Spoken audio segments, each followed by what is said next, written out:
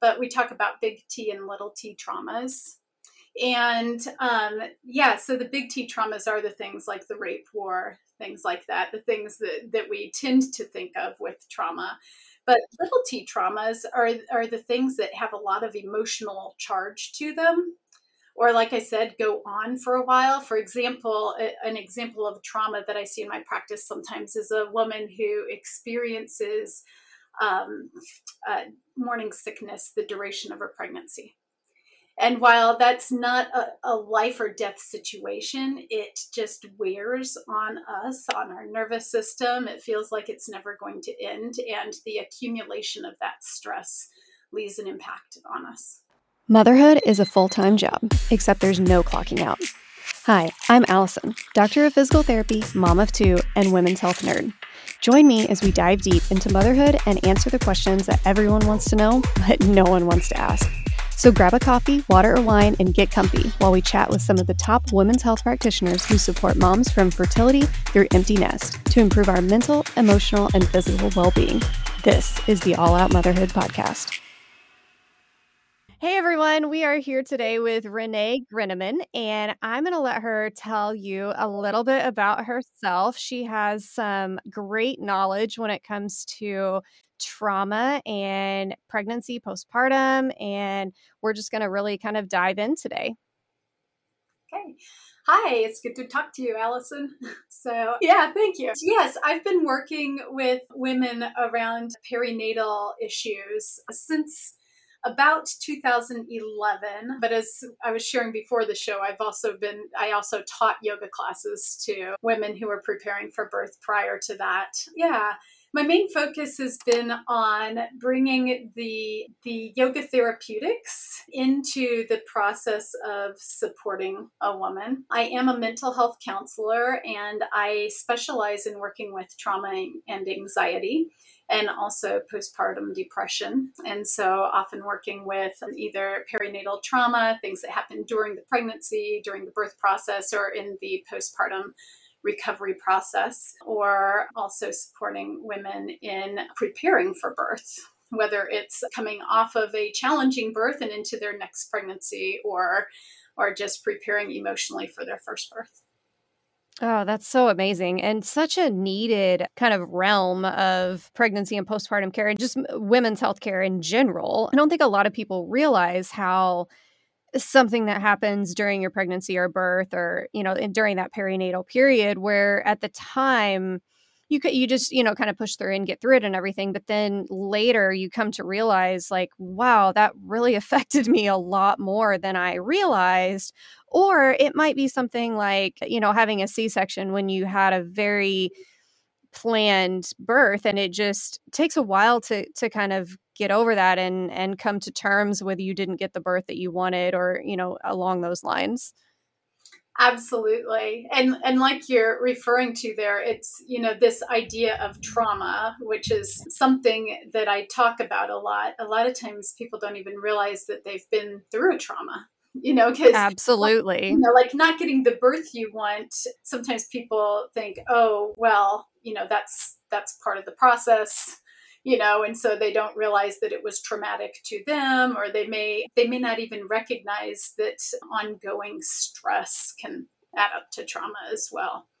Oh, definitely. And like you said, I feel like when you hear the word trauma, everyone kind of thinks like a very large event, like you were in a really bad car accident, or, a sexual assault, or something that is a really big kind of life-changing event. Whereas trauma can really mean things that are not as profound at the time, but they have a profound influence on our life. Absolutely. Yeah. So I often talk about, and I believe that Bessel van der Kolk maybe was the first person to introduce this idea, but we talk about big T and little t traumas. And so the big T traumas are the things like the rape, war, things like that, the things that we tend to think of with trauma. Mm-hmm. But little T traumas are the things that have a lot of emotional charge to them, or like I said, go on for a while. For example, an example of trauma that I see in my practice sometimes is a woman who experiences morning sickness the duration of her pregnancy. And while that's not a life or death situation, it just wears on us, on our nervous system. It feels like it's never going to end. And the accumulation of that stress leaves an impact on us. Yeah, and that's such a great example because so many women I know have morning sickness, even just for the first trimester, but it really does weigh on you a lot. And I had miserable morning sickness with both of my kids until probably around 17, 18 weeks. But luckily for me, it died back. But a friend of mine had that happen, and she had just wound up with the hyperemesis, and she was sick her entire second pregnancy, and she had a 2-year-old at the time who was still nursing. And just I remember her talking about that, and I can't imagine.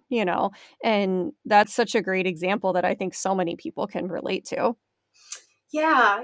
And it's interesting because what happens then is, after we go through something like that, what I tell people is our body, our mind memorizes this situation because we're designed with our animal brain for survival. And so if anything feels like a threat, stresses us out in some way, the mind decides, okay, if I memorize every detail of this, now that I know that things like this happen in the world and I have this perfectly memorized, and then we sear it into our nervous system so it's stored differently for us in our body, then the body can get this fraction of a second advantage to recognize the danger and escape it the next time.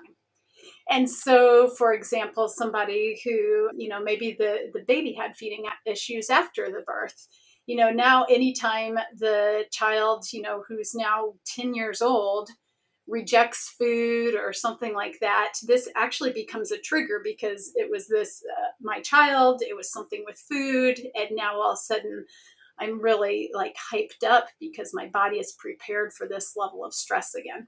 So the body will literally memorize things like the sights, the sounds, the people we're around, like all these little details, our beliefs about ourselves. And so it gets very literal. Like this is the subconscious mind that we're talking about here, what we think of as subconscious. And so I have literally run into people who, so an example of what I mean by literal is I always tell people, like, if there was a red ball at the original location, the color red may trigger me. That red ball may have had nothing to do with my baby not eating, Wow. experiencing Uh-huh. failure to thrive, but it is now a trigger, and we may not even realize it because who would think that a red ball matters, right? And so the Yeah. mind memorizes things in that much detail. So really That's interesting. so interesting that you say that. And I was just thinking back to my son's birth when you were talking about this, and there were definitely some traumatic things that happened during his birth. It did not go as planned, and there were some time I did a home birth, and there were some 3 different instances we thought I was going to have to transfer, like kind of immediately to the hospital. Hmm. And just thinking back, like you're right, like there are certain things that if I think about it, could definitely trigger me and not even like a known trigger, like you said, but just kind of where my body, the stress and the anxiety kind of builds up and I may not realize why, but it's probably something related to that. That's so Absolutely. interesting and amazing how our body kind of stores information and brings it back up. Sometimes it not the most inopportune times, but Absolutely. Yeah. And so all of a sudden we're like all hyped up and we have no idea why. Or the other yeah. thing that I run into is like people thinking, oh, well, that shouldn't bother me. Like we have these ideas that we are supposed to be able to get past this. Well, if this is survival, we don't just quit doing it. Like we can't think our way out of this. We've got to actually reset the nervous system. And there's ways to do that. But I sometimes have people come to me who describe the challenges they're having, and as I listen, I can narrow in. I can just tell by the types of literal things that they're describing to me. I'm like, what happened during your pregnancies? Like, and so I have had people, like I said, like 20 years down the line, and I'm like, what happened? Because I can tell that it came from a pregnancy. Because pregnancies are a really ripe time for that, because we're in this very animal state of mind. And, because this is a very primitive type thing that we're going through. We're feeling very protective of our child. We are perhaps, especially for a new mom, in a confusing state. We've never been through this before. There's a lot of sensation to it, which can feel overwhelming and confusing to the animal mind. And then we go straight into our postpartum period where we're not getting any sleep. Like, losing sleep is a driver of things setting up as PTSD. Not that all of the perinatal trauma goes to PTSD, but it does sometimes. So like, there's all these things that become this continuous pressure on our bodies that if we can't process it well in the moment, it's going to stick around. Yeah, and that doesn't mean that it can't get reset. Like I said, there are ways to do it, but it will literally stick around even 20 years down the road. It's very interesting. And I think that's really validating for a lot of people to hear, because especially with our generation, those of us born in like the 70s and 80s, especially, it was a very, oh, you're fine, just kind of get over it, or basically just push your feelings inside to, shove them down as deep and far as you can go and everything will be okay. And it's just not really the case. You kind of have to confront what's going on and start to dig deep into things. And that's probably why a lot of our generations do go to therapy and have great success with therapy, or a lot of us need to go to therapy. And I think therapy is such a, for a long time when we were growing up, it was kind of I don't want to say taboo, but it kind of was taboo to talk about. Nobody admitted that they went to therapy, and nobody admitted that they needed to, or, right. That was looked at as a weakness. Whereas now we're starting to look at it like, oh, you have a great therapist. Like, I'm kind of jealous that you're going to therapy, like, which is great. That really needs to come out and come to a head. So, yeah. And we have, we do tend to want to stuff things in, like you said, and we have this story that time will heal. And there's some things that time can't. When it gets stored in a different way, it's just stored in a different way until you reset it.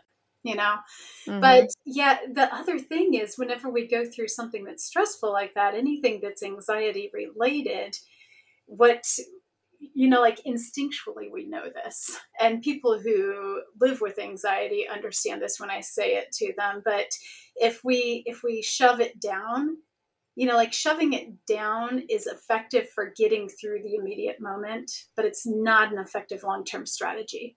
Basically what it does is, it just like a wound, it's going to fester until you actually clean it out, right? And so that's really what's scary for people when dealing with these issues, but it's also what's going to heal. It's acting on you regardless, like, you're getting the response regardless. So it's better to turn towards the, dark figure on the street and see what it is than to, keep your head down and keep walking away from it. So. Mm-hmm. Yeah, I think that's such a great example. It is like a wound that, you can kind of patch it for the time being, but you still have to address it later for it to heal properly. Absolutely.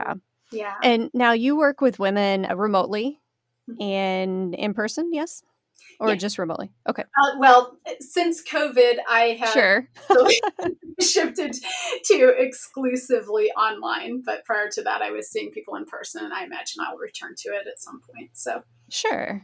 And has seeing people in person kind of, or not in person, sorry, has seeing people online kind of opened up some doors for you, like, as in, maybe some women who wouldn't have come to traditional therapy, now they're more willing to do it remotely? I would say so. Yeah. I've always, with my office, like, I would have mamas come in that were breastfeeding and everything else. So that was always such a pleasure to be able to do that. But I think that it makes it more accessible, especially when you're in that postpartum period, to not have to figure out how to juggle it around the baby's nap or feeding schedule, or, maybe you have a few toddlers in the household as well. And so it definitely makes it more accessible to women. Yeah, that's wonderful. I know, just thinking about myself with, a almost 4-year-old and an 11-month-old, just trying to imagine myself getting out of the house and going and sitting in someone else's office for for an appointment, just almost gives me anxiety myself. But thinking about doing it online, and if the kids are running around in the background, like who cares? It's part of life. That really kind of even just opens the door for me as well. So that's wonderful to hear. What are some things that you do to kind of address these with people, and how do you help them kind of start to dig deep? So normally whenever people first approach me, to be honest, it's often either through referral, or it's often somebody who's experiencing postpartum depression.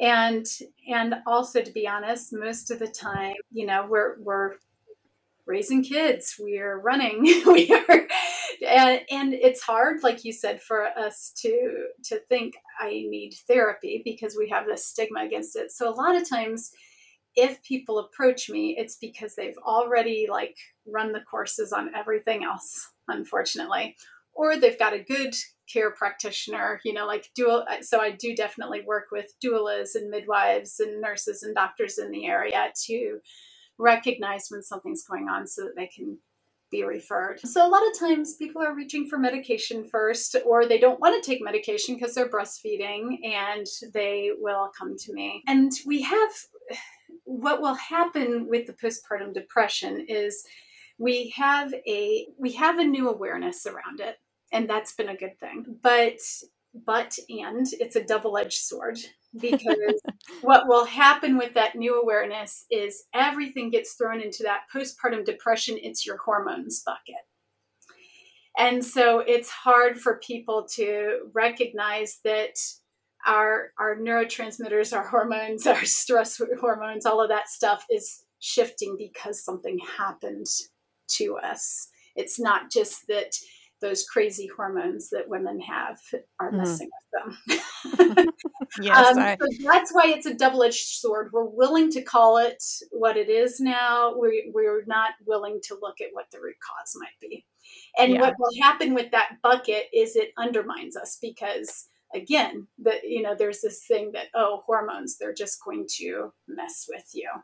Yeah. And it makes us fall victim in some ways. So a lot of times women will call me to discuss that.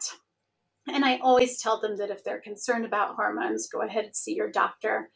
I can tell you, in all the years I've been working with postpartum depression, I have had 2 instances, I think. I'm not going to be quoted on that. Sure. Just record it on a podcast. Where it was perfect. So just a couple instances where it was hormones. Almost always I have been able to find where the trauma point is. And so that's big. That says a lot. That is very big. Yeah, because you do hear that all the time, like, oh, it's your hormones. They'll regulate in X amount of months, or, whatever. So that's kind of amazing to hear that. Yeah, because meanwhile, you do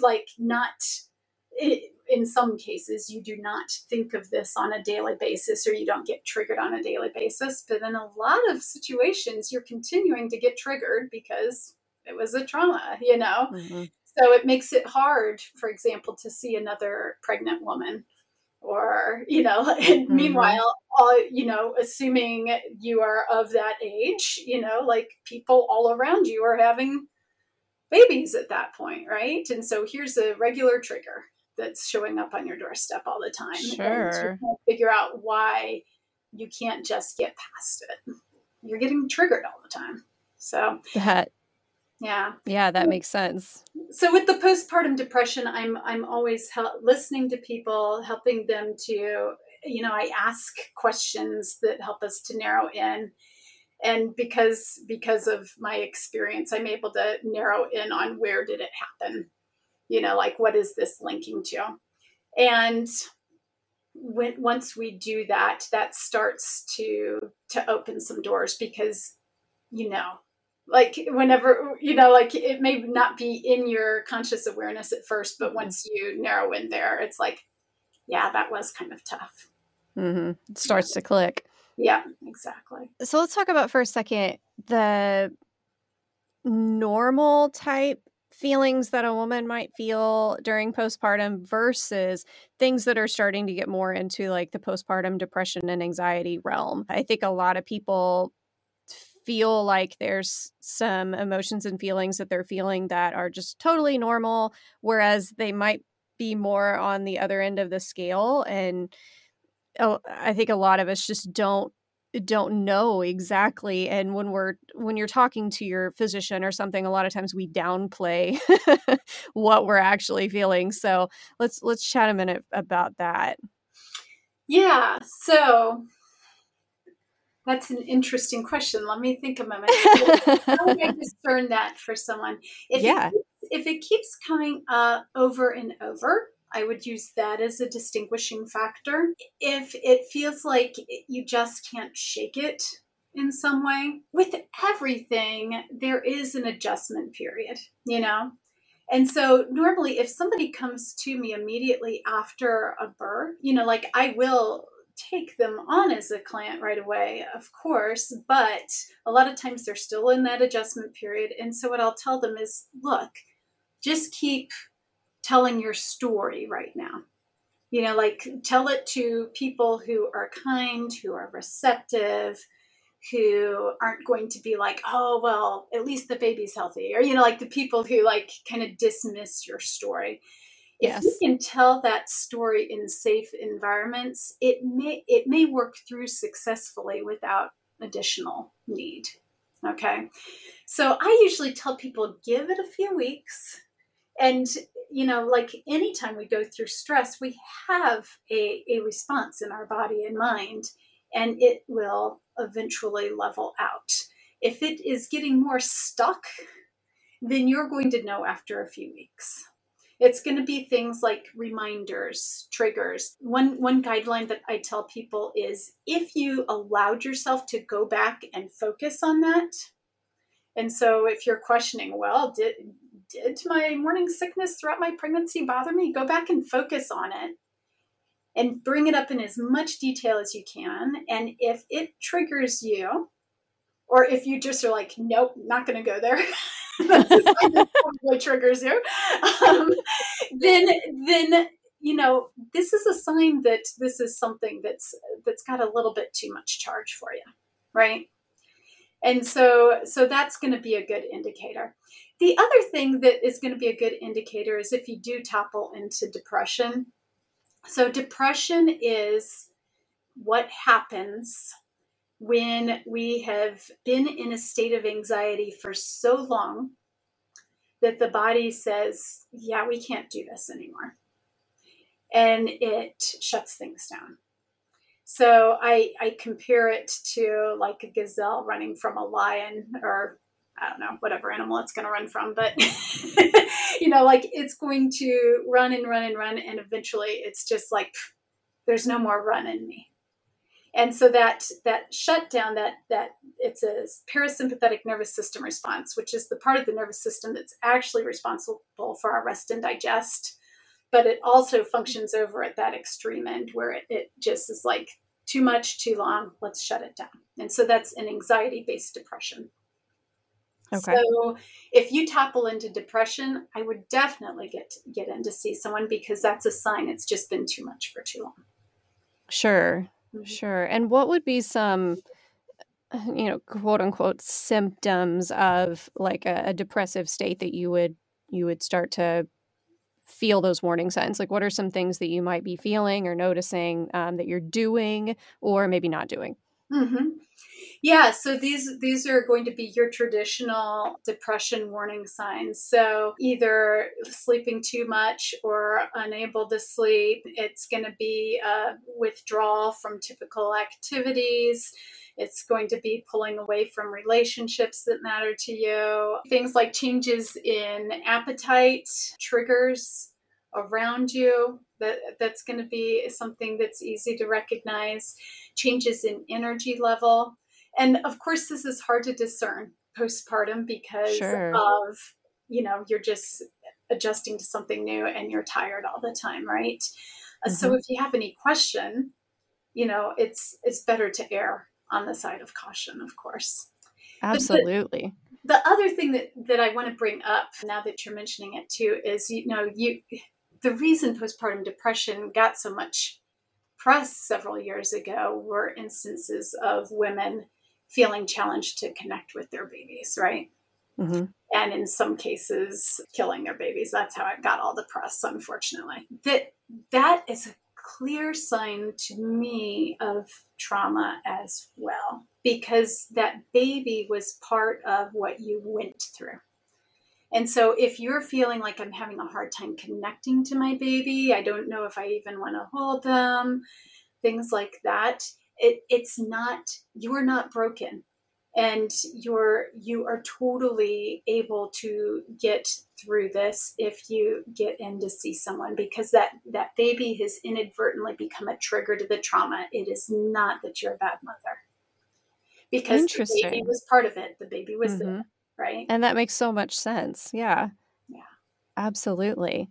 And on that note, I know you said that, going through a state of anxiety for so long is kind of what starts to trigger the dip into depression. And I think there's a lot of women, and more than we even realize, that have postpartum anxiety, but maybe not the full-on depression part. And there are so many symptoms of postpartum anxiety that we don't even notice. And some of these I just had read about, fairly recently. Can we chat about that for just a minute? What are some of the things you see in your more postpartum anxiety patients? Because, traditionally especially when I used to think of anxiety, it was someone who got super nervous and anxious about something that was going to happen or may happen. But really, that's not always the case.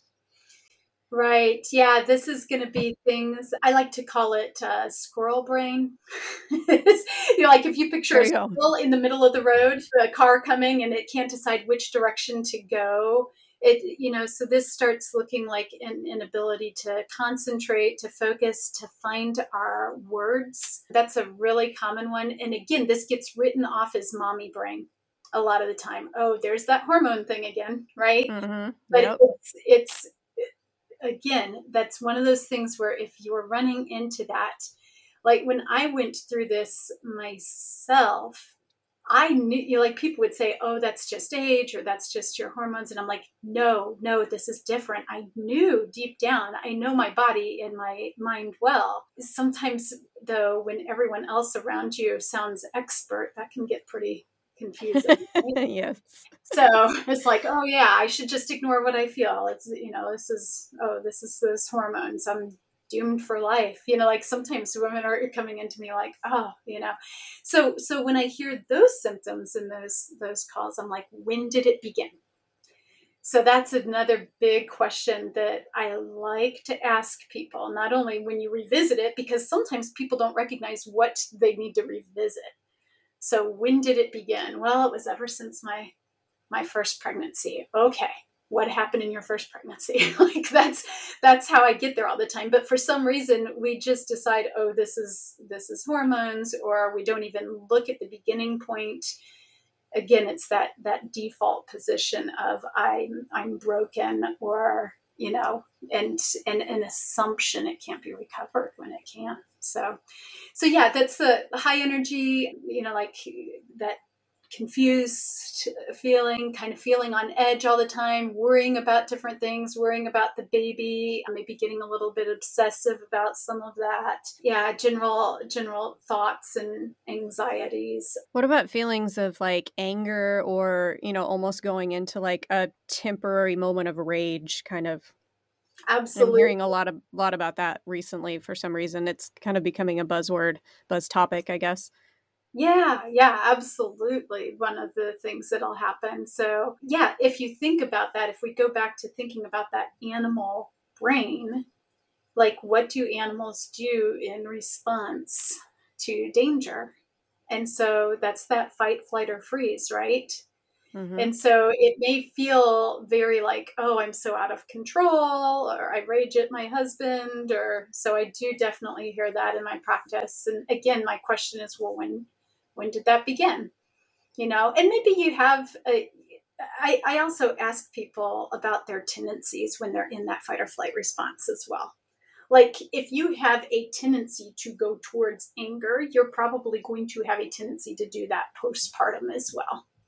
That said, the the the perinatal type period or additional stressors can intensify things. So maybe you go into shutting down now all of a sudden. Like that's a further anxious state. That's a little further down the continuum. Although some of us just have that as our built in. So that's kind of the opossum kind of response, right? We just kind of like I like that. Yep. and yeah, exactly. So yeah, so that anger can be directed towards children, partners, just any which direction. I have had moms come in like, I just get so angry all the time when like whenever I uh, drop my kid at preschool. And it's like, okay, so what's happening here? And again, we can trace it back and find that it started during that perinatal period. So Interesting. yeah. What are some of the most interesting triggers that you've seen that are not things that you would typically think about as triggers? I'm just curious if there's any that kind of stick out in your mind. Yes. Let me think about that. So the one that pops to my mind all the time is double doors. So I had somebody triggered by double doors and we figured out, and I can't even tell you how we discovered it was double doors triggering. I wish I could remember that part of the story, but where it went to was a memory of banging through the double doors of the OR. Wow. Yeah. So that was really interesting to like kind of fish through that and find that connection for the person, right? So, Yeah. what are some other interesting triggers I've seen? I've seen, well, I can talk like for myself, I can tell Mhm. you a little bit about my own story. Absolutely. I had so my personal story with trauma, mine was more the postnatal period and with my second child. What we eventually discovered was that he was engaged for a really long time and the cord was wrapped around his neck, and that conjunction of things created some muscle tension in his throat and an impingement on one of his nerves. Mhm. But prior to discovering that, for about a month and a half straight, he was, yeah, that's accurate. About a month and a half straight, he was waking every 10 minutes at night with a hitch of the breath. And I realized this baby was not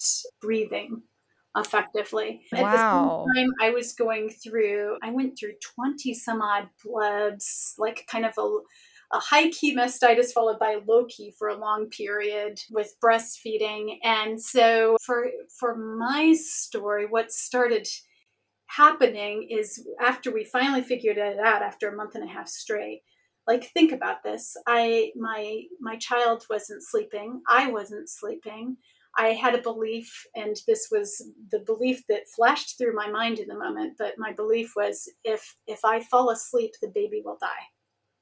What Sure. happened for me as a result of that, and of course, like for better or worse, my husband, for survival purposes, because he was our bread and butter at the time, had to leave the room at night because he couldn't go to work functioning on waking every 10 Oh, minutes. of course. Yeah. This, right? So I have this frozen image in my mind of leaning over the baby and realizing that it was that he wasn't breathing. and thinking about Wow. it, right? Yeah, that's pretty powerful in your mind for Yeah, sure. yeah, exactly. So it doesn't even dawn on me that this had impacted me until I think it was 3 years down the road. It was a little ways down the road. What happened in between was I was jumping, like literally, if there was the slightest sound in the house, I would literally jump out of bed. I'd be to my feet and heart pounding and breath, like it was like somebody was literally there to attack me with even a pin drop in the house at night. Meanwhile, I Wow. also started getting depressed, and my body had never done depression before. Like, if I get out of sorts, I go to anxiety. I'd never gone to depression. So I'm like, something different's going on here. And then I started, because I'm me and this is how I think, I was like, okay, what's going on? This is weird. Something different's going on. So I started tracking everything and recognizing, oh, I'm most depressed the nights that I'm not sleeping well. Okay. So, Which makes sense. Yeah. yeah, exactly. So I'm like, okay, well, maybe I need to go get a sleep study done. Went in for that. They measured. I had this alpha wave intrusion, is what they call it, which is basically I'm shallow sleeping. Okay. Because, so this is something that happens to people who have been through trauma. If the danger comes at night, we want to be alert, Yep. right? And so our brain doesn't let us go into the deep wave sleep because we want to be alert. So now all of a sudden I've got this depression, I've got this alpha wave intrusion. Long story short, in the end, one of the things that I would get triggered by, since you're asking about interesting triggers, I started noticing, oh, I get triggered every time this kid gets a cold. The kid could have a single cough and I would be in this panic state, because I had formed this story that this baby is going to die from a breathing problem. And so a little cough would like trigger me, right? Yep. Like, how many Wow. coughs do you hear in childhood, right? So coughs Sure. are a trigger anytime. So I didn't do this with my other child because, like, even though I could have been triggered on child, but I was triggered on this particular child, my second one. So anytime he would be on a play set and he would like wiggle a little bit as he's playing, adrenaline shot up the back of my spine. So anyway, so I would have all these little big triggers like that. Sure. They were big. Yeah. But I hadn't even put it together because most of what was happening at night hmm for me. And all of a sudden one day I'm talking to somebody as I'm trying to sort through it, and I said, it's like I have this hypervigilance of sleep. Well, hypervigilance is a key for trauma. And all of a sudden I'm like, wait a minute. Like, I'm a counselor, and it took that word coming out of my mouth for me to go, oh my gosh. And so that's when I went in for EMDR treatment for this, which is a great way to reset the nervous system. That's why I later trained in it to help people. But it took that nervous system reset to get out of these little triggers that I had around it. So, Wow. And I mean, like you said, you're a therapist, and you weren't able to fully recognize that for, you said, like over 3 years, and then it still took more time. So, I mean, for someone who's not trained in anything psychological, it's understandable that we think that it's normal, or, just try to shove it down like we were talking about. absolutely. Yeah. Yeah. I had my jumping out of bed. I was like, I knew it was outsized, and I'm like, come on, Renee, relax. Like, this is what I'm telling you. I'm a yoga teacher. I should know how to relax. Like, these are the types of things I was sidelining myself. And meanwhile, I'm going through this extreme situation and not recognizing it, because I think, oh, I should be able to get through this. I just need to hmm learn how to relax at night. Yeah.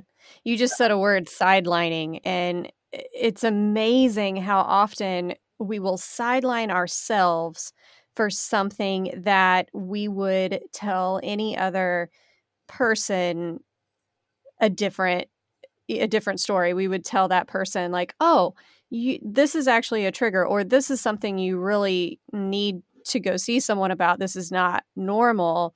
But when it's ourselves, we try to normalize it and just, get over it. Right. It's interesting that we do that to ourselves. Absolutely. Yeah. Yeah.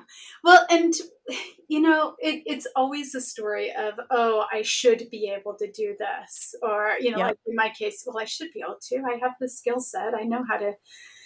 No. But it's also things like, just again, those beliefs that time is going to heal. It's things like a lot of my moms who come in for trauma in particular, what I hear from them is I'm crazy. Like we just like lump it into crazy, and still we're like not taking care of ourselves. We're Mm-hmm. like we're ready to assume we're broken and unfixable, and This is just how it's going to be. And mm-hmm. yes, yeah, exactly. I mean, Yeah. during that time, I literally, and again, this is an extreme. This had gone into PTSD for me, but I was literally, losing my words, couldn't access words. At my worst point, I could not remember 4 digits of a phone number. A 7-digit phone number, 3 of them are common to the area. I couldn't remember the last 4. Where, and I am like an intelligent woman. so so this was like major impact to my brain, and what I was busy doing was like I recognized, wow, this is huge, this is my whole identity, so I need to, like my proactive stance was learning ways to work around that and grieving the loss of my brain instead of Mm-hmm. recognizing that I could actually recover my brain. Like I have all of that back now that I've That's amazing. of And it. that's something that anyone else would be like, oh, mom brain. Yep, exactly. So when I hear people describing that level, panic attacks and things like that, I'm like, you can get it back. You really can. It's just a matter of taking that the brain allocates towards the trauma, towards the stress, towards believing that that level of danger occurs. And once it's done being allocated like that, once you get it reset through something like EMDR, it all comes back because it's not needed for that anymore. Sure. Yeah. And okay, so let's talk about a little bit about EMDR for a second. Can you tell us a little bit about what that is and how it works? Sure, absolutely. Yeah, so EMDR is one of the modalities that I use for working with pregnant women. There's several that we know of. I always tell my clients if they love to read, I always recommend Bessel van der Kolk's book, The Body Keeps the Score, as kind of an explanation of what's happening in the brain and then some of the modalities that work. EMDR in particular it stands for eye movement desensitization and reprocessing. And while that's a big mouthful, we don't just use eye movement anymore. It was kind of accidentally discovered that when we're focusing on traumatic material, that the eyes would tend to dart by the person who discovered this. It's kind of like Interesting. REM sleep, right? Yeah. Where your eyes dart around, and that's kind of the part of your sleep where you're kind of processing material, right? And so what they discovered was by focusing on the traumatic event in as much detail as you can, sights, sounds, body sensations, emotions, beliefs about yourself. So all those details that form that memory network in the brain. As we focus on that and reactivate it, that basically lights that memory back up in the brain. That memory network is activated. And anytime a memory network gets activated, it has an opportunity to change. This is neuroplasticity kind of at work. Okay. And so if we light that up by running into a red ball or a double door, and we just go into our normal stress cycle, it just stays the way it is, reinforces it. But if we light it up and then we do something that creates this growth, this incorporation, this shift in our anxiety state with it, then it gets stored with that new information. And so EMDR, as we focus on that, we actually stimulate both sides of the body through either moving the eyes back and forth, or with online work, I have people do this thing called a butterfly hug where we're tapping both shoulders, or we can do alternate sounds. Sometimes if people need a little bit more stimulation, I'll have them march or do a few of those those things. Sure. But basically, we've got this inactive memory, and then we overload that working memory. And by overloading it, it creates this calming response. And Interesting. that actually shifts the way that memory is stored into more neutral. And so, even though I still remember leaning over the baby that night and thinking if I let myself sleep, the baby will die, I don't have the emotional charge that I used to have over it. I feel bad for that woman, like I do still feel bad for her. I do still have the memory, but I don't have this overwhelm that went with it in the past. So it's kind of my experience, and what others describe as well, is that it's almost like it's grayed out in some way. Like it's like something I used to be able to reach into, and it would take me on this crazy ride whenever I reached into it. Now it's like it's out of reach a little bit when I try to. Interesting. Yeah. I So, just, as you're explaining this, I'm thinking of, from a more of a physical therapy point of view, I kind of made me think of how we treat trigger points almost, where we, kind of put pressure and stimulate the trigger point until it fatigues out and the muscle relaxes and releases. perfect analogy. Absolutely. Such a similar way of approaching it, just for totally different aspects of the body. Absolute. Yep. Yeah. So I use the EMDR process, or I also, another major thing that I work with is embodied mindfulness, which is basically for my particular toolkit, it's using the yoga therapy that I'm trained in. Awesome. And so for that particular perspective, it's about focusing on perhaps that moment, or maybe you were triggered this past week. So this isn't, like, you don't necessarily have to go to the original memory. You can work with something that happened like recently that has a little less charge to it. So don't think that you have to go to your absolute hardest moment to get through this, right? Because this is related, because I just got triggered by seeing a pregnant woman, and seeing a pregnant woman links to that original trauma. I can work on that particular pregnant woman in the elevator. And I can focus, so with the EMDR or with the embodied mindfulness, okay, so as you imagine seeing that woman in the elevator, tell me what you're noticing in your body right now. And so we've got this imprint that is the body readying response, the body readying for what it thinks it takes to survive this experience. And we can stay aware of the safe present moment and recognize that we are actually safe now, and we actually survived it. The pregnant lady didn't actually hurt us, Therefore, that original trauma we also survived.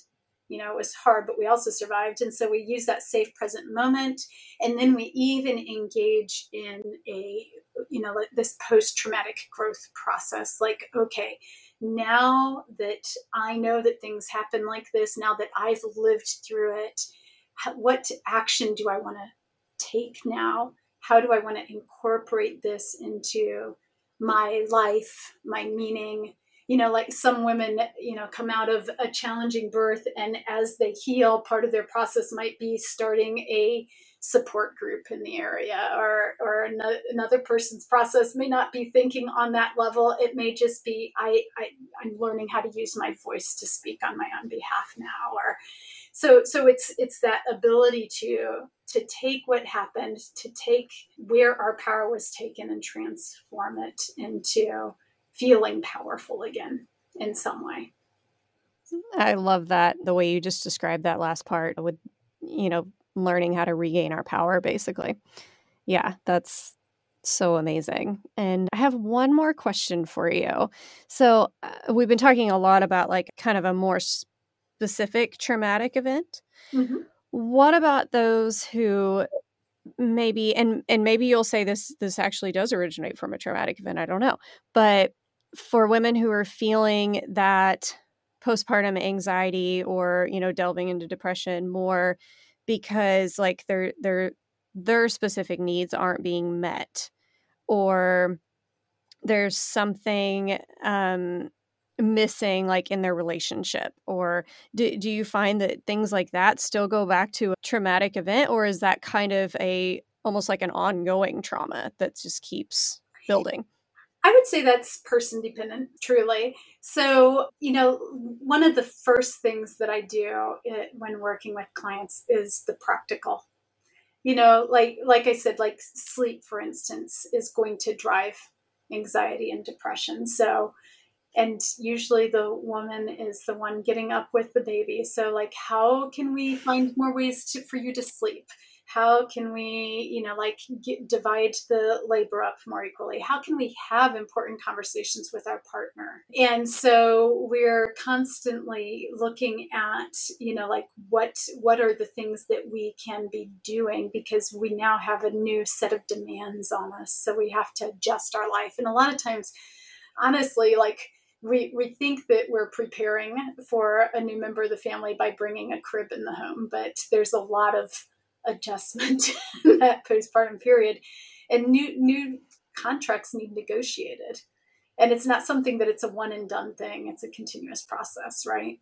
Mm-hmm. So that's one of the things. Now, maybe you've never had a voice, right? Or you lost your voice in a relationship in the past. That would be an example of, it not to be, or maybe when you are triggered, you go towards not being able to speak.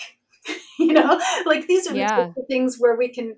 And so what I do with people is, if there is something that we can tap into, like, oh, I had this story from when I was 5 years old that children are to be seen and not heard. Like, we can go back 70s, 80s girl. Yes. Oh yeah. Yep. So we can go back and process that trauma. But meanwhile, since that's so fundamental to who we are, we're backfilling with skills, because, like, how do I have these conversations? How do I allow myself to show up in this way and engage in the needed boundaries and conversations and stuff. So it's a combination a lot of times with stuff like that. Interesting. Yeah. Well, we are about out of time, and I know we covered a lot of ground there, which is pretty amazing. Is there anything else you wanted to add before we go today? Yeah. I think that what I'd love to do actually is dip back into, like that birth preparation phase. Yeah. Like as you move into your birth, I think it's really important. Like you mentioned at the beginning, like this loss of birth plan. That is a really common one that I see. Normally there's an emergency situation, so there's this threat, but sometimes it's just and I apologize for using the word just there, but it's a veer from what was expected. And like maybe we have a high need for control to feel safe. So that veer from what's expected feels very dangerous to us, regardless of how, severe of a veer from the plan it is, right? So I like to work with my women who are preparing for a birth, first of all, to recognize what types of things might throw you for a loop, and to actually calm those expectations. You can do that with EMDR and with embodied practices as well. So even though the trauma hasn't happened yet, when you imagine something happening, you're basically drawing information from past experiences and projecting it forward. So we can work on that imagined situation to calm all of these things that you're drawing from, these old experiences that you're drawing from, and you can be more calm as you face it. So maybe that's awesome. Here is, I'm going to have a C-section. Okay, let's just calm around that. But then the second part of that is actually, as you create your birth plan, working with women to tell them, like you'll see things where they're like, I want A, B, C, D, E, F, and G, and that's a perfect birth, right? But what's really true about how we move through life is we want to feel something. We put together A through G because we think that if we get those precise things, we are going to feel something at the end. We're going to feel good. We're going to feel empowered. We're going to feel safe. We're going to feel like we can conquer the world. Like whatever it is, there is a felt state in our body. And so what I have people do is I have them tune into what they imagine A through G adds up to. And I have them feel it. And then we go through that birth plan and say, what happens if this doesn't happen that way? And we play with what directions it could go and how we can figure out which one of those feels the most like that end state. So we're like building this fluidity, this flexibility into their plan, their nervous system, because they can start seeing, oh, it doesn't have to be A through G. It might veer at A, and I can still tune in and move towards something that feels more like that end state. And when we do that, when we create a little bit more fluid of a system like that, that makes the entire person, the entire being more flexible, and a flexible system tends not to get traumatized as easily. So it's a process, like, of course we all have our ideals. I definitely had my ideal plan lined out, but it's a process. It's a process of taking that time to work through it and to calm each time that feels scary, like, again, that can be an EMDR process, but to get to the other end. So I literally have worked with women who, I'm thinking of one person in particular who had a traumatic birth. We worked together, we calmed that birth, and we created this more flexible belief system. She ended up having the exact same birth the second time, unfortunately. Wow. And she messaged me and she said it was completely different this time. It went the same way for whatever reason for her body. She said, I felt empowered this time. That's amazing. Yeah. Yeah. And like, I love how you said creating the fluidity and flexibility, because it is a fluid thing. You kind of have to move and let your mind adjust, and sometimes adjusting on the fly isn't the easiest thing to do. Exactly. Yeah, especially, and one of the challenges in that birth room is, like what often will trigger people is they're not being communicated to effectively. Of course, try to find a birth team that's good at communicating. We don't always have control over that. Don't blame yourself if that, but look for that. But yeah, absolutely. Like, on the fly, things happen. And if you are tuned into what your true purpose is in the birth, you're going to get through it better. More effectively. Yeah, that's amazing. Because I mean, it's hard enough when you're ordering at a restaurant and they don't have the food that you want to figure out what you want on the fly, let alone when you're in the thralls of birth and, everyone's throwing 10 different things at you and you're trying to process everything. And yeah, that's having that ability to kind of roll with it. It would be amazing. So that's awesome that you can do that kind of preemptively. Yeah. Yep. It's really just all about bringing it into the body. Like, if we can feel it, if we can have it in the body, embodied in that way, it's more on an instinctive level, being able to. Very cool. Yeah. Very cool. Well, thank you so much for coming on today. I really appreciate it. I've enjoyed talking with you so much.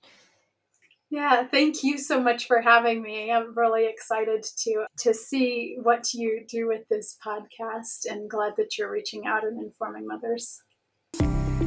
Thanks for joining me on the All Out Motherhood podcast. Want more? Head over to alloutmotherhood.com for show notes, links, and discounts from today's episode. And while you're there, be sure to join the All Out Motherhood Collective Facebook community, where you'll find even more support to get you to that positive test and through all the rest of your motherhood journey. See you next time.